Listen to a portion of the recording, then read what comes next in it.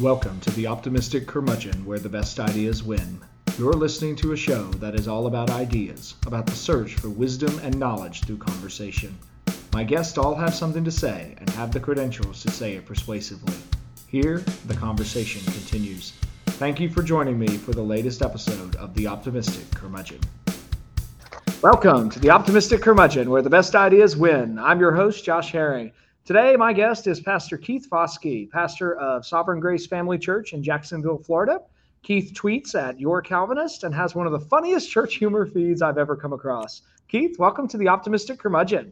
Hey, Josh, thank you for having me. I appreciate being on. Oh, I'm so glad we could get together. As we were talking about before the show, I've really enjoyed your videos and love how you accurately typecast everybody. It's fantastic. Yeah, stereotypes are funny and there for a reason. So yeah, yep. Definitely making use of that. Yep. For sure. Well, let's start with a little bit of your story.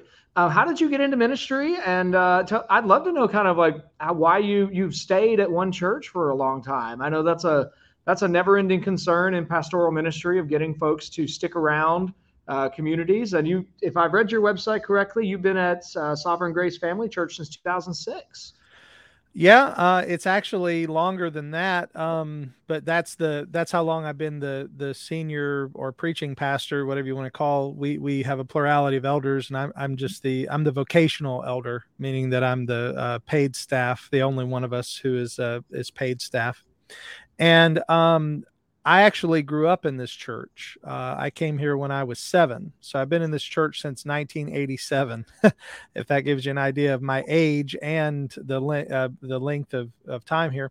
My mom and dad got a divorce. I met my stepmom, and she introduced me to the church, which was at that time called Forest Christian Church, but it's the same church as it is now. We just had a name change because I grew up in the church, didn't get saved until I was 19, but when I did get saved, God never really pointed me in a different direction. He kept sort of keeping me here. Even my wife and I getting saved together, because we got married at 19, got saved in the same year. She was saved a few months before I was, and we both had a desire for this church. We both had a desire to be here for some reason. And even though at the time it was sort of we could call it somewhat theologically liberal, it was a little more conservative socially, but liberal theologically. And, but I had a desire to preach. And so I started preaching some, I started teaching some, and, God confirmed in my heart a call to ministry, and the church afforded me the ability to go to seminary. So I went to Jacksonville Baptist Theological Seminary, which was a, local school, and the church paid for it. So when I graduated seminary, the pastor who preceded me was ready to retire, and he had been here for 13 years. So he had a long tenure as well. So he had been here for 13 years. He was ready to retire, and he and I, ministered together for a year, where he was the administrative pastor and I was the preaching pastor.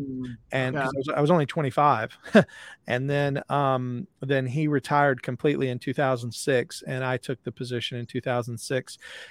We went through a time of reformation for the next few years, because I was becoming a Calvinist. I was learning Calvinistic soteriology and applying those things to my preaching and understanding of the scriptures.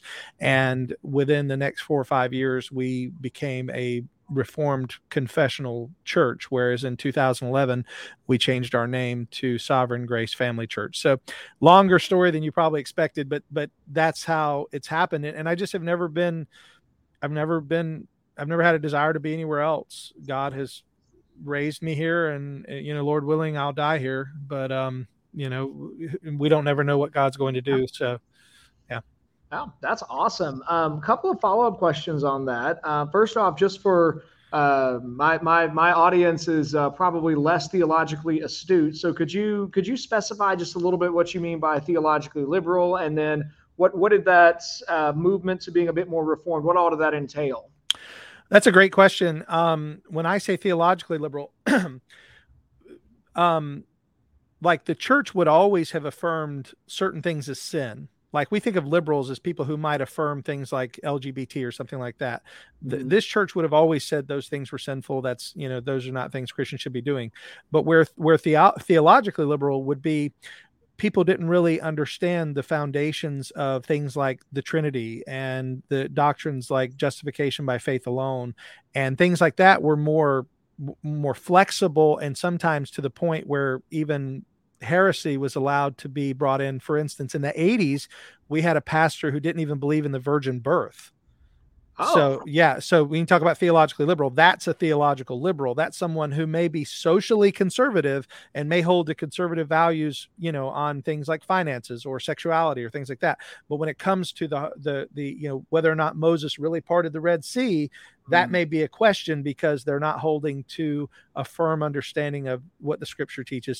So when I say we went through a Reformation, the first Reformation in our church really was a reforming of going back to the biblical standards. I remember a man in our church coming to my home and chastising me for this very early in my ministry, chastising me for some of the things I was preaching. And I said to him, but this is what the Bible teaches. And he says, well, I don't believe the whole Bible. oh, And I was like, oh, okay. I said, well, then you're in the wrong church. And I said, I can throw a stick and hit 3 churches that don't believe the Bible. You're welcome to go there. I said, but we in this church preach and teach that the Bible is true from beginning to end. And he didn't like that, but I didn't care. But that's what I mean by socially liberal. Now, when it comes to Reformation, I was introduced to Reformed theology in 2004. I was speaking at a youth camp, and the youth leader was Calvinistic, and he introduced me to Reformed theology, challenged me on some things. And over a period of about 2 years, I began to study and see that I believe these things are in the Scriptures.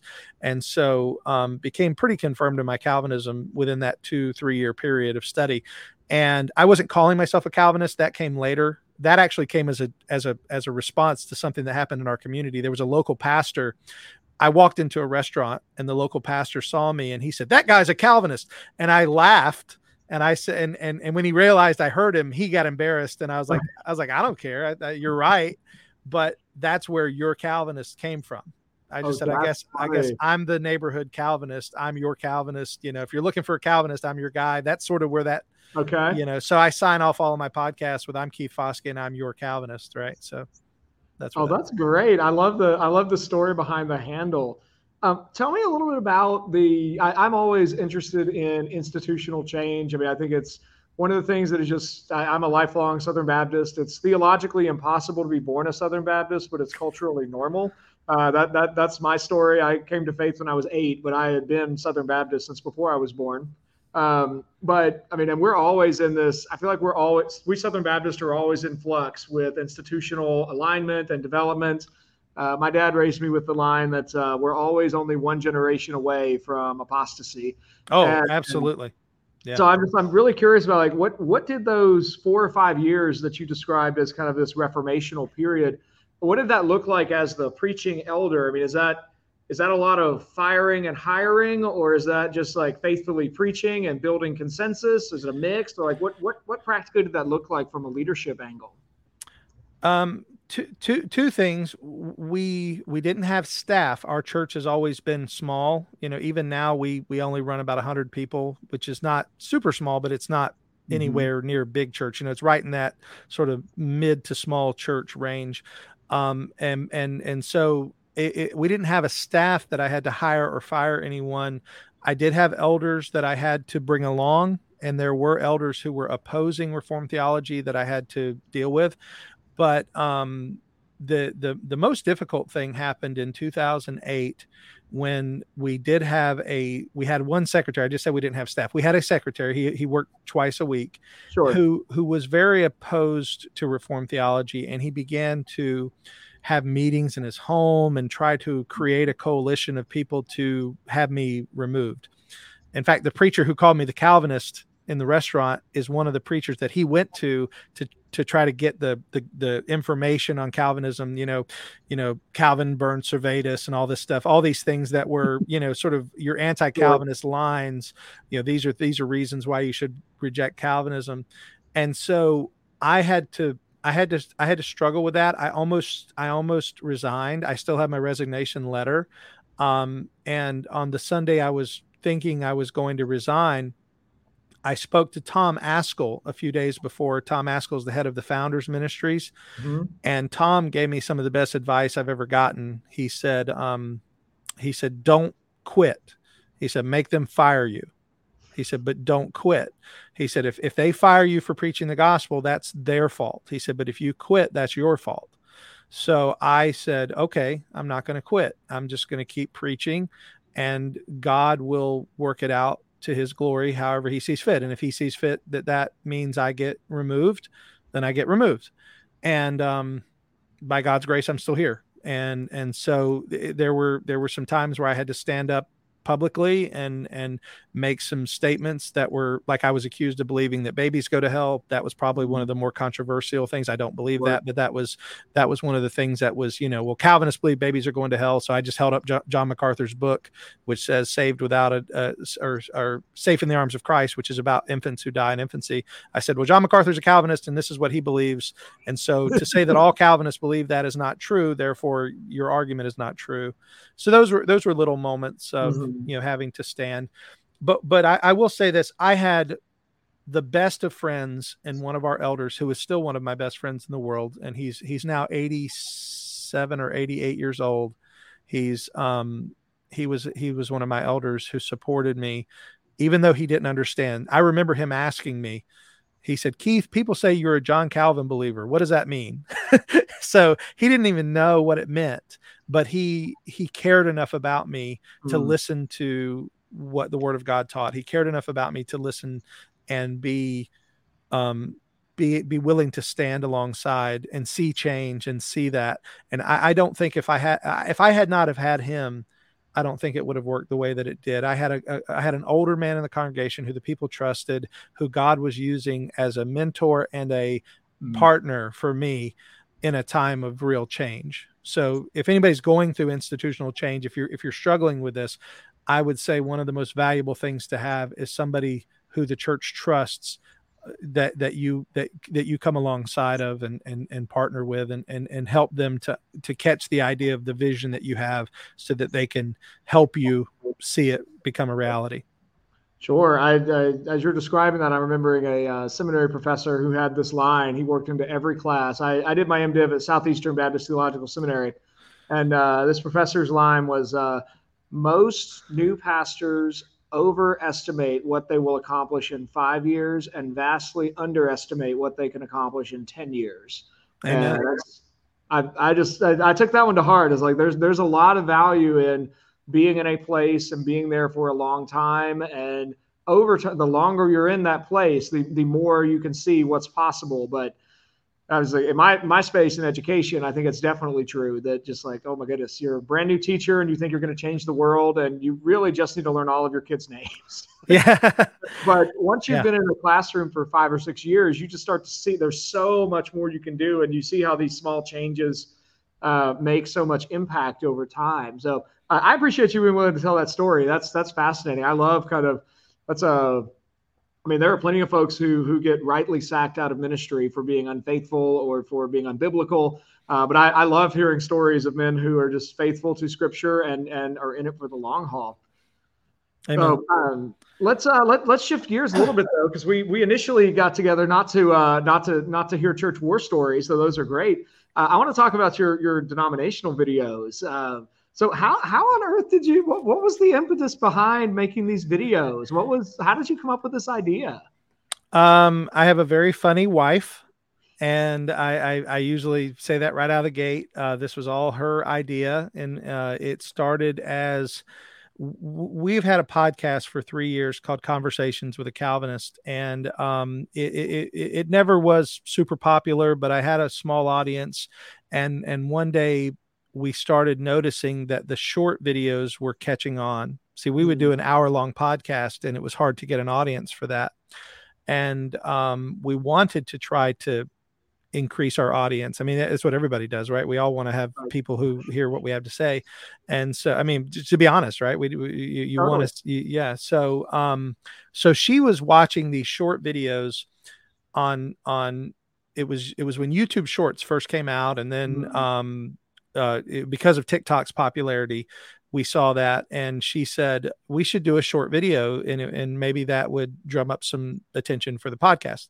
I said that's a good idea. Let's write some ideas down. So we wrote a few ideas down, and I did a few like top 5 books I've ever read or things like that, little 1-minute videos that were good, and got a little bit of attention. But one day we were joking and we said, what would be funny is if all the denominations came to a meeting and had a conversation. So I wrote this 1-minute script where I had 5 different denominations. It was Baptist, Pentecostal, Big Eva, Presbyterian, and a Mormon. There was a Mormon in it, in the first one. And the Mormon wouldn't let in. They wouldn't let him through the door. That was the joke, right? The Mormon couldn't get in the meeting. So we posted that on TikTok. And in one day it got like 90,000 views. And so that was like, okay, there's an audience for this type of humor. And so we wrote a second video, and it did okay. Didn't do quite as well, but I was like, well, we'll keep going. So we did a third video and a fourth video. Now we're at 23 denominational meetings. We've met over everything from the Super Bowl to Christmas and all those things. And the most popular one I've ever done is when the denominations went shooting, because I did. It was a crossover thing. People who love denominational humor and people who love guns love that video, because I was shooting real guns in my father's backyard. I was at we have a little range in my dad's backyard. So I shot a variety of firearms, each one representing a different denomination. And for some reason that one's over 300,000 views on YouTube, which is different than TikTok. Yeah. To get 300,000 views on TikTok for me was a pretty big accomplishment. So, yeah. Well, I apologies to anybody who tuned into this episode just because they really want the jokes, but I want to ask a couple advice questions then, because I have debated more internally about whether or not I want to even try to get on TikTok, just because the only time I try to get on TikTok, and maybe this just says more about the remaining presence of sin in me than anything else, I don't know, but the kind of content that TikTok directed me to was just so corrosive and depressing. I was like, ew, I don't really want to put my stuff on this channel. So what did you do? Like, how do you use TikTok and use it well? That's a great question. 2 thoughts. One, I don't have TikTok on my phone. That for me is sort of a safeguard, because TikTok is a labyrinth. You can get lost in TikTok. You can waste 3 hours on TikTok in easily, because it's so grabs you in. And some of the things, you're right, are bad, but even the things that aren't bad are sometimes so interesting and so quick that it can just drag you in. So I don't want it on my phone. Also, it's possibly Chinese spyware, so I don't want that on my phone either. Right. But for the most part, what we have done is we have taken another avenue for uploading. So we upload to TikTok, but I don't watch TikTok. So I'm a contributor, not a consumer of TikTok. Okay. So that helps me with sort of safeguarding my heart. My wife, she doesn't have it on her phone either, but she looks at it on her computer some, and she's more comfortable with TikTok than I am. Like I said, I sort of try to stay off of it. But in fact, I would have never done TikTok if it weren't for my friend Matt David. I want to give him a shout out. He's a member of our church. He got saved. And this is to tell you, if you want to, you asked the question about, should you be on TikTok? He actually got saved by somebody sharing the gospel on TikTok. That's amazing. So he has a different attitude toward TikTok than I did. He was like, Keith, there's an audience here. There's people here who want to have good, clean Christian content, things that they can enjoy, things that actually, and I do have many gospel videos too that are on there that point people to Christ. He said, this is the public square. This is where people are going. This is where we need to be doing. So he created my TikTok account for me. He posted the first video. It was at 3:00 on a Saturday. We were actually shooting. He and I had gone shooting. He posted the video while we were on the range. 12 hours later, we're at church, 9 a.m. church. Well, I guess 18 hours later, whatever it was, from 3:00 till 9:00 the next morning. He walks into the church. He says, Keith, have you seen the TikTok video? I said, no, I don't have TikTok. He said, it has 90,000 views. And I said, oh, okay. So that was but he did that for me. And for a while he posted all my videos. Now I post them because it just became a little bit easier for me to do it. But Sure. like I said, I don't do it on my phone. That no, that makes perfect sense. I just think that's it's my audio engineer. I have a high school student who loves editing, and she hopes to go into media. Her name's Madison. She's at the closing credits for every episode once they've been edited. Her advice to me about season 5, which is when this episode will air, was that we really ought to try and expand to TikTok. And I was hesitant, but this is helpful. Maybe there's a way to do that well. Yeah, and if you can make some shorter content, maybe take a 2-minute section of an interview, or even yourself, you're a seminary student or graduate, so you could take and put information like, hey, as a person who went to seminary, here's 5 things I learned about seminary. A video like that from somebody who was at the seminary, or here's 5 reasons why I attended Southwestern, or wherever you said Southeastern, but yeah, yeah. So those types of videos they catch people's attention. And so, I mean, I don't know how many people are interested in this, but you and I are learning. Yeah. I know. Yeah. Well, these are my favorite episodes where I forget that I'm recording, and it's just like, hey, I've got a new friend. We're chatting. Tell me a little bit about, hopefully anybody listening to this episode is familiar with the general Baptist stereotypes and Methodist stereotypes. And I attended an Orthodox Presbyterian church in college, and you just nailed the cigar smoking Presbyterians so well. But talk to me just a little bit about how did you kind of come up with your caricature for Big Eva? Because that's such a broad term, and it's been used by a lot of people in the last couple of years. I've at least seen it a lot more in the last couple of years. So yeah, tell us a bit more about Big Eva as a character. Big Eva is Rick Warren. I mean, I'm wearing a Rick Warren shirt. I have the attitude of bigger is always better, greater numbers through bigger entertainment, that attitude. And I've given Rick Warren a hard time I have a show called Church Soup. I don't know if you know about that, but it's my news show that I do. What was that title one more time? Church Soup is the name. Soup. And it's a news. I do it about once every 3 weeks where I'll compile news articles from church events and things, and I'll make fun of it. Well, a few months ago, Rick Warren gave a posthumous degree to Charles Spurgeon, a posthumous Master of Divinity degree. And I thought that was just the most ironic thing in the world, that Rick Warren is going to award a degree to Charles Spurgeon. I mean, that's like, Bruce Lee getting an award from Daniel LaRusso. That doesn't, it just doesn't fit. But Rick Warren is the quintessential Big Eva guy. And so when I channel that character, I'm channeling my inner Rick Warren. But obviously there's other guys. There's, your Russell Moores and guys like that who are also would be considered Big Eva. And also your mega church multi-site. That's what I always say. It's the Big Eva multi-site mega church in Mini Mall. That's the church. Yeah. So I just think I'm podcasting today from Thales College, and we're right here in the Raleigh, North Carolina area. So JD Greer and the Summit Church is our local big mega church, and I've heard JD preach a couple of times, and it's always biblical. It's just biblical light, if that makes sense. It's like, and it's there. I know plenty of people who find a great home in Summit, and it's not bad. I love the depth that our church gets to in a different way. Well, I think that is hilarious that Rick Warren is Big Eva. I got to do something with that line. I assume you watched. Did you watch, or were you at the SBC convention this summer with the Al Mohler, Rick Warren showdown at the mic with their debating against each other moment? I wasn't there. Our church isn't SBC, so I'm not even sure I could have attended. But I did reference it on my show. I actually did a full review of the sermon that was preached, the main sermon for the event. Oh, I'm gonna go find that, because my wife and I both listened to that, and we were kind of like, I'd be interested in your thoughts if you Yeah, if you hear my review, if you listen to it, I'd be interested in your thoughts, because I do that as well. Like I said, my podcast is sort of all over the map. I've done everything from food reviews to we did like what's the best bottled water to give your preacher. We've done everything. We've done this for years and just do a variety of things.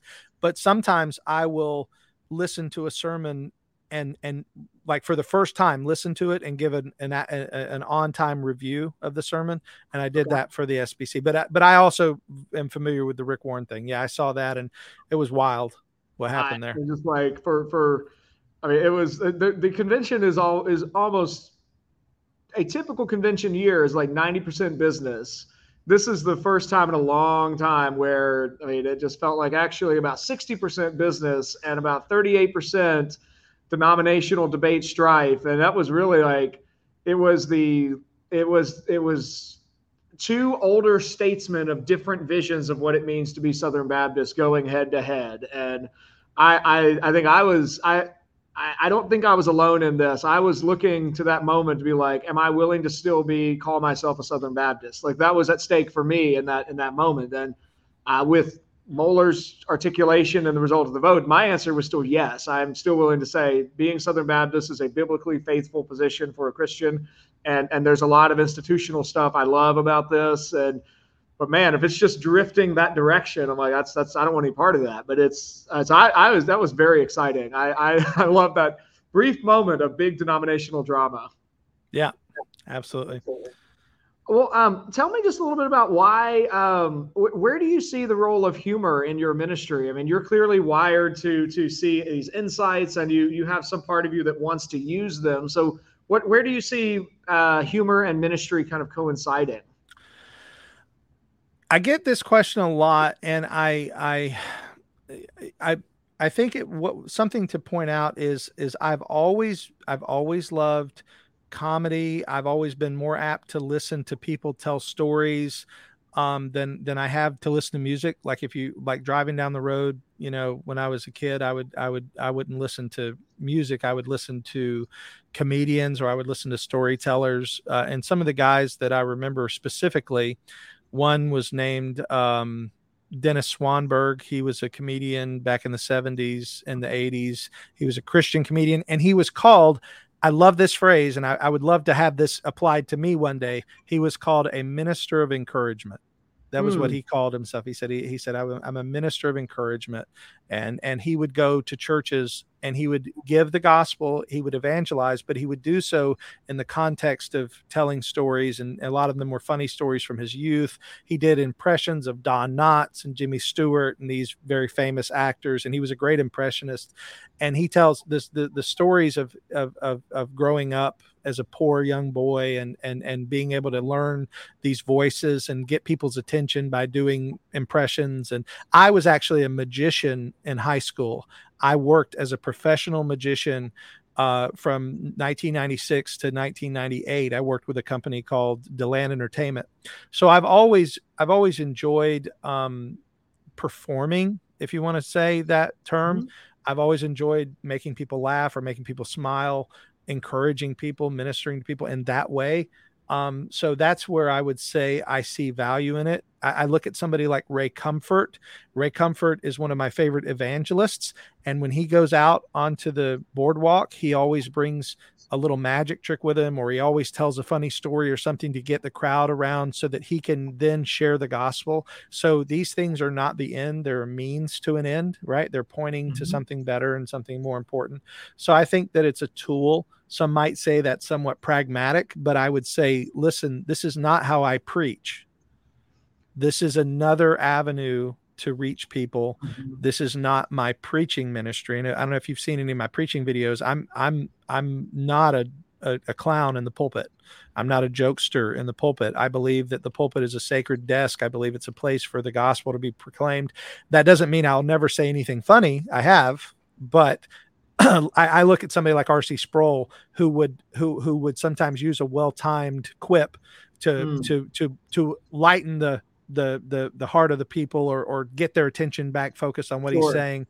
But I would never get up there and do, an hour of stand up as a sermon and call it a sermon. So there's a definite disconnect.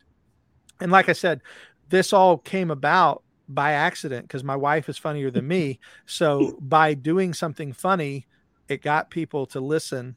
And I said, okay, well, this is funny. Let's keep doing it so that we can build an audience and allow people to hear more of what, like I said, and now I've had the opportunity to talk about amillennialism. I did a little debate with Doug Wilson. I've had an opportunity to share sermons.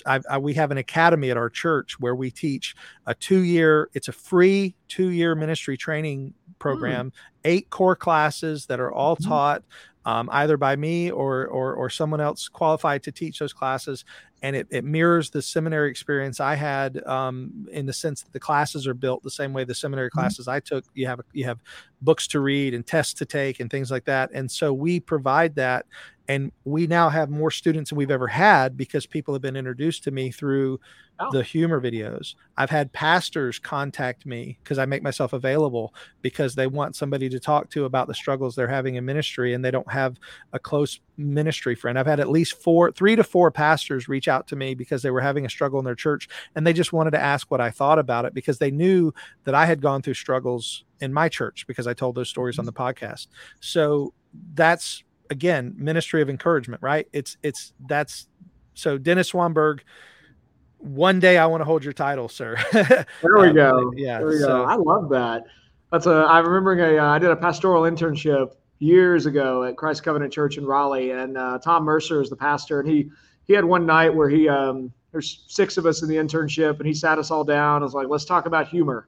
Yeah. And we all immediately had some preacher that were like, oh, I love the way he tells this joke. And Tom kind of stopped us all and was like, that's great that y'all have funny preachers that you like, but he encouraged us that he thinks about humor as a double-sided weapon that can turn against you in preaching really fast because people walk away from your sermon. They don't remember the passage or the application or the exegesis. They remember the joke.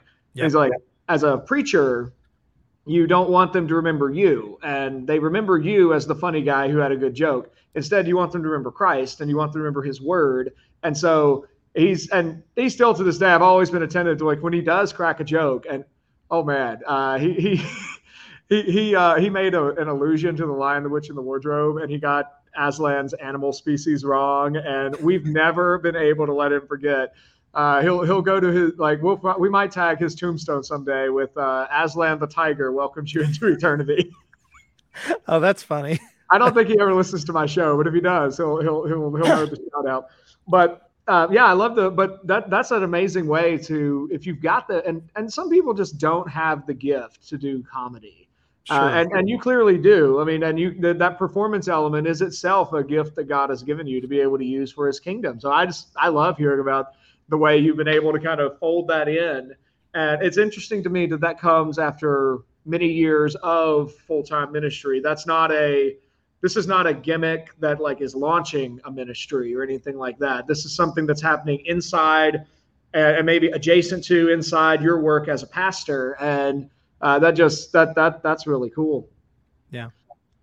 And I'll add just one thought. I mean, to go take too much time, but that I appreciate you said that because this isn't, like I said, like you said, it's not a gimmick. It's not, ministry is my life. And this is what I've been doing ever since I got saved, is in some way, shape or form been in ministry.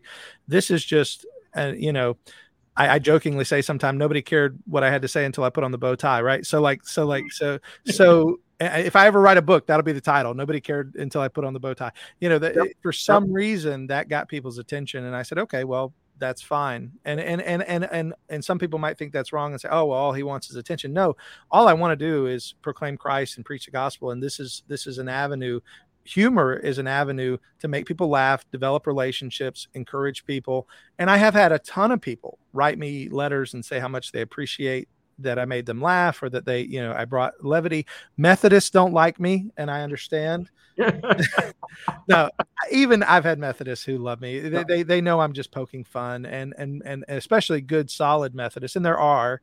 I'm a Calvinist, but I do believe there are brothers and sisters in the Methodist Church who see the downward trend of their denomination. They understand I'm not poking at them. I'm poking at the reality of what's happening in their denomination, and it's not funny in the sense that what's happening, but you can make fun of something that's not funny, and that's what points out the fact that it's not funny. Yeah. Yeah. And it points to, I mean, and so much of it depends on where you're standing. Cause I'm sure I'm sure progressive Christians would listen to both of us and say like, y'all totally misunderstand what it means to love your neighbor. And we would both look at them and say, you misunderstand what it means to love your neighbor. And, they're the same thing. And the same thing is happening with inside wings of the Anglican Communion. And as far as I understand it, the Episcopalian Church is basically a wash. I mean, I don't know that there's much hope left there, but I found great encouragement in the response from the African bishops a couple of years ago, arriving in force to American Methodism. And yeah, they saved Methodism at least for a season, for sure. Wow. Well, yeah. I wanted to ask you about that too, because I do love that you portray the United Methodist Church, like literally, and I have yet to see any of your videos where I'm like, nope, don't know any Methodists who've said that, or nope, don't know where they put that on their website. Like the caricatures you draw they're literally what they say about themselves. And I had a debate tournament a couple years ago up at Harvard that I was taking students to, and as we're walking around Harvard, I mean, there are all these historic churches, and they're flying Black Lives Matter and rainbow flags. And depending on if you're there anywhere near June, like it just gets more exciting and crazy. But I mean, I did make a point to just help my students be aware to like, you just need to be aware that whatever you think about Christianity, like all of these churches are something different, and they are 200, 300, in some cases 400 years old, but they're no longer a Unitarian Congregationalist church. Was never Christian to begin with, but now it's especially no longer Christian. And so I just think it's you draw your videos kind of highlight the distinction. I read a sociologist who I think is at Baylor, but I couldn't remember his name in order time to write it down with the notes. But he was making this really interesting argument that our faith is literally from an academic study of religion perspective. It seems like Christianity is dividing into a biblical Christianity and a progressive Christianity, to the extent that maybe in 10, 20, 100 years from now, we will look back and say, oh, that's when these two religions kind of diverged. Would you agree with that? Or do you think that's wrong? Or what are your thoughts on that as a conceptual framework for our moment in Christendom, as it were? No, I think that's true. And I would say it's not. Now, I think I think what you're describing happened 100 years ago. I don't think it happened. I don't think that's happening now. I think we are seeing the result of what happened. I think when this is studied from a historical perspective, if Jesus tarries and we're here for another 300, 400, 500 years, and our descendants study us as their ancestors, I think they're going to see that some of the major shifting happened in the early 20th century, really later 19th century, early 20th century, when the churches began to give up their foundational theological moorings and began to teach the social benefits of Christ without teaching the theological truths of Christ. And that's what we see is we see what became known as the social gospel, where Christianity is all about loving and doing good and providing help and being a benefit to people, but without Christ. Did you ever see the movie Time Changer? Maybe.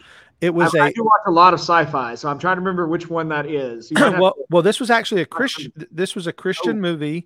It was one of those sort of B quality Christian movies. You know, sort of your. Yes, I try to avoid those, but so I may not have seen this one. Well, I do too, but this particular one caught my attention because it was about time travel, and I'm a big sci-fi nerd. So, what it was there was a seminary professor in the 1800s who gets the opportunity to go forward in time and to see the results of his teaching, because he was teaching that you could have Christ's social benefits without having Christ's theological teachings. I have seen this. It's been a long time, but I have seen this. Yes. Yeah. Yes, and even though that movie is, not a great film in the sense of acting and things like that, I think it told an important truth. It showed where the where the marked change in historic Christianity happened.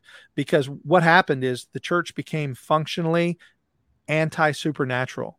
Mm-hmm. And so it began to jettison the ideas of things like miracles and Christ's resurrection and Christ's atonement and the justification that comes through faith because of the penal substitutionary atonement of Christ. Those things were put aside and replaced with a gospel that doesn't save, a social gospel that doesn't save. And what we see now, 100 years later, is we see entire denominations that have no theological foundation, and therefore they will adopt anything the world needs them to adopt to appear nice or kind.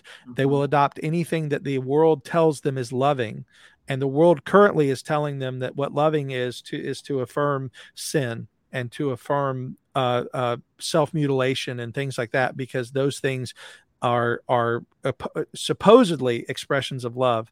And so I would say we are seeing the results of what you described. Yeah, no, I think you're probably right. I mean, that's if I'm remembering church history too correctly, that's the fundamentalism modernism controversy. Exactly. And I think it was Machen, if I'm thinking correctly, who Reformation, Christianity and liberalism. I mean, he's one of those folks who I'd put him and C.S. Lewis kind of up there together as folks who you read them today and you're just like, oh my goodness. I don't know if they would have either would have claimed the gift of prophecy, but they certainly feel prophetic when we go back and look at them today. Absolutely. I was teaching at a class this morning where my student and I were talking through Tolkien's essay on fairy stories, and we got into a lengthy discussion about the difference between supernatural and natural. Because Tolkien makes the argument that God is supernatural and that fairies are natural in the sense of like a fairy tale and the elves and so on. And in that, it just kind of struck me that I think this fits what you're describing. I mean, the claims of the Bible are supremely supernatural. Yeah. I mean, there is a natural order. There is a grace given in creation.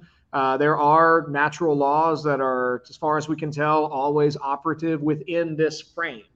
And yet God himself is beyond that frame. And if he is an omniscient, omnipotent, loving being, then he is outside of anything that we recognize inside this frame. And so I wonder if we could even think of if that shift is also a shift from recognizing that Christianity is a religion that is founded upon a supernatural premise, that God exists and he has spoken, and that tells us the initial awareness of reality. And then trying to fit that inside a natural frame cuts off everything that doesn't fit inside of, or anything that is beyond nature. That move into modernism refuses to look at anything outside of nature. Yeah. Anyway, we could probably go on about that for a long time. Like that's we might have to. I might have to get you back on the show. This is really fun. I love church history. I love talking about these things. So yeah, absolutely. Yeah, I'm actually teaching church history at my church right now. We're doing a first of 4 parts. The first part is we're doing ancient Christianity, and we're about to have a look at all the early missionary stories with Gregory Thaumaturgus and Patrick of Ireland and Boniface is the other guy I wanted to touch on. We're not going to read that new book, The Boniface Option, but I definitely do want to get the story of Boniface chopping down the tree. That'll be really fun. Let me ask you one last comedy-related question, and we'll probably have to draw this to a close. But I am curious about your thoughts on this. Is it harder to do comedy or to even find humor in a politically correct age? I remember even 10 years ago, shows seemed like they were funnier. Shows today just seem like they're not nearly as funny. So I'm curious, as somebody who's actively doing comedy, does our politically correct atmosphere make it just more challenging to do humor?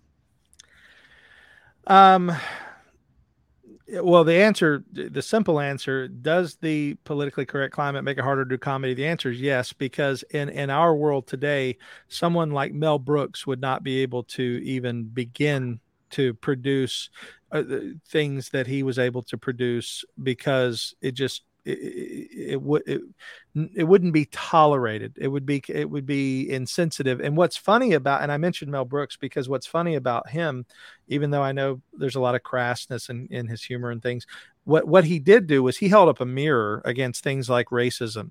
Mm-hmm. And he held up a mirror against things that we would see as things you shouldn't joke about. And he said, no, if you joke about them, it takes away their power.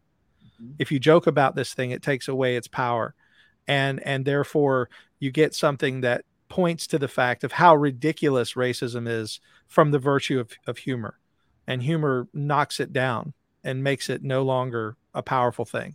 And so with that, what we have done is by being politically correct and by shielding ourselves from humor and by insulating ourselves, we've shot ourselves in the proverbial foot, because we've taken away one of the tools that we could use to actually fight against genuine injustices and genuine problems. And so most comedians recognize this as a problem. They recognize things like, I know this is way off the subject, but what happened at the Oscars a few years ago with Chris Rock is absolutely deplorable. And I consider myself not a comedian, but a comedically minded person. And so I could see how that changed the entire atmosphere. If I stand up here and say something that offends someone, are they going to attack me physically? Sure. Right. That changes I actually did a podcast on that called The Slap Heard Around the World, because I wanted to talk about how that changes the atmosphere of standing up and saying something that may offend someone, and the fear that that person may physically attack you. And it's happened. It's actually happened. And this has been documented that in some comedy clubs, there have been what they would say, not mirrors, but copycat. Like guys get up and get offended and hit or try to attack the comedian, sure, because they saw it on a national stage. And so I know that's really not the direction you were going, but that's one of the problems, right? So in a politically correct, are there times when I say, yeah, I shouldn't say that because because of the climate? Rarely, but it does come up. I'm more concerned with what honors Christ. I'm more concerned with what's true. Like for instance, I'll give you, here's a good one. A few weeks ago, I was doing a church soup. And if you've never seen church soup, imagine Saturday Night Live Weekend Update, but about church. Okay. That's the model, right? All right. I'm going to subscribe when this episode is over. This sounds like the funniest show. Yeah. Well, I did, Wayne Brady, who's a comedian, came out as pansexual. I saw something about that. Yeah. Well, I had a hilarious joke about it, but after I recorded it, I said it, I showed it to my wife, and we both sat down and we said, this is not good. Not because it was politically incorrect, but because I know that there are kids in my church who watch my show. Oh, sure. And so for me, I'm more concerned about the fact that all of our church members watch my shows. All of our church members often watch them with their kids. And while the joke was funny, it was not something that I would want to say to a child. And so I'm careful about that. I'm more careful about knowing who my audience is and knowing that my audience begins with people in my church. And I don't want to do anything that they would have to explain to their kids or something. So I'm more concerned about that than I am with political correctness. No, I think that's really helpful, because I think there's certainly, hopefully no one who listens to my show regularly will be surprised at all if I say I'm squarely, I put myself somewhere on the right with traditionalist conservatism in the vein of Russell Kirk and T.S. Eliot and Brad Berzer and other folks of that ilk. But I think sometimes folks on the right who talk about comedy and humor, they almost want to, they'll talk about wanting to like recover a shock jock value for the sake of shock jock, and they'll defend freedom of speech in the sense, like, to the extent that, like, they go way past any level of decency or reasonable caution or discretion.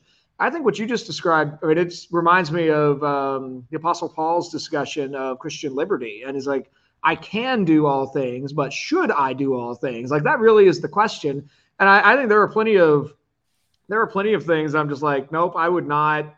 There are things I could go read about. I could go study deeply, and I'm interested, but honestly, those things are bad for me. I should not study them in deep detail. It's enough for me just to know, that's not what I'm called to do. So I think I think you took, I didn't have any particular angle I was fishing for on that question. I think you answered that really well. There's got to be a way to appreciate humor and to see the hilarious ridiculousness of this world God has given us without going just down this crudity level. I mean, and there may be a time and a place when the audience is right and it's justified, but I think like you just gave us a great example of the kind of clarity that we really ought to have in thinking about questions of humor. Well, Pastor Foskey, let me close out with asking you your thoughts about a verse in Proverbs. Proverbs 17:22. A joyful heart is good medicine, but a crushed spirit dries up the bones. Does this verse give us a biblical foundation for appreciating the hilariousness of the world? Yeah, and I memorized that passage in the King James, which says, "A merry heart doeth good like a medicine." And I love that way of saying it because it does. That was actually something that Dennis Swanberg, going back to him. And by the way, on your last question, Dennis Swanberg, I would never be afraid to let my kids listen to. I would never be afraid because he was always he was hilarious and clean, and it was good and it was solid stuff. But he used to say that. He said, the Bible says a merry heart doeth good like a medicine. So I hope that what I've done for you tonight is good for your heart, and that it's been like a medicine, that this humor, that this laughter that I've provided has done your heart good like a medicine. So yeah, I think that is definitely something, again, as I try to carry on his, the ideas that he fostered, I think that verse is very valuable for sure. Excellent. Well, Pastor Foskey, thank you so much for joining me today. How can people find and follow your work online? Easiest way is to go to YouTube, and you don't have to go to YouTube. Just type in calvinistpodcast.com, and that directs directly to our YouTube page. So calvinistpodcast.com.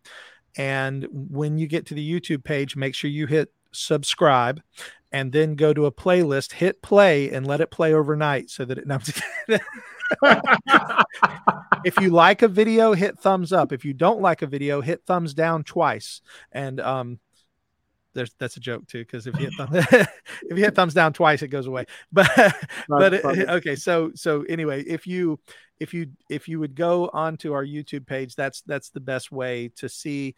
If you want to hear the podcast, because we do a weekly podcast. If you want to hear it, just go to any podcast platform, Apple, Google, or anywhere, and just type in Conversations with a Calvinist or my name, Keith Foskey, and it'll come up. You can follow me on Twitter @YourCalvinist, as you mentioned earlier. If you want to interact with me, that's probably the best way to do it, is through Twitter. But if you want to write a letter or send me a message, you can send me a message at calvinistpodcast@gmail.com. That's specifically for the show. And I take show requests, interview requests, things like that at calvinistpodcast@gmail.com. Fantastic. I might spend a moment thinking about what I would love to see the denominations debate about. I might send you a couple of ideas for a future episode. I just still love that as a gimmick. It's a great. And you could run that for a long time. There's a lot of things these denominations are silly about. We have a big project we're working on. Did you see our one, the denominations play Jeopardy? Did you see that? I did. Well, we have a different one. It's a different game show that we're working on. I won't give too much away, but it's probably the most ambitious project that my wife and I have tried to put together, and it's going to take a little while to produce. But once it's produced, I think it's going to be really funny. So be looking forward to that. Fantastic. We'll do that. Well, thank you, Keith, for coming on the show. And thank you, listeners, for joining us for another episode of The Optimistic Curmudgeon. Let me start that over for editing purposes. Thank you, listeners, for joining us for another episode of The Optimistic Curmudgeon. My guest this episode has been Pastor Keith Foskey of Sovereign Grace Family Church @YourCalvinist. If you like this episode, please leave us a 5-star review and share it with your friends. Until next time, seek the good, discover the true, and love the beautiful. You've been listening to another episode of The Optimistic Curmudgeon. If you enjoyed this episode, be sure to hit the subscribe button and share it with your friends. If you want to let me know what you thought about the episode, you can find me on Facebook, Twitter, and LinkedIn. Just search for The Optimistic Curmudgeon. Your host is Josh Herring. Madison Kay is our audio engineer. Until next time, seek the good, pursue the true, and love the beautiful.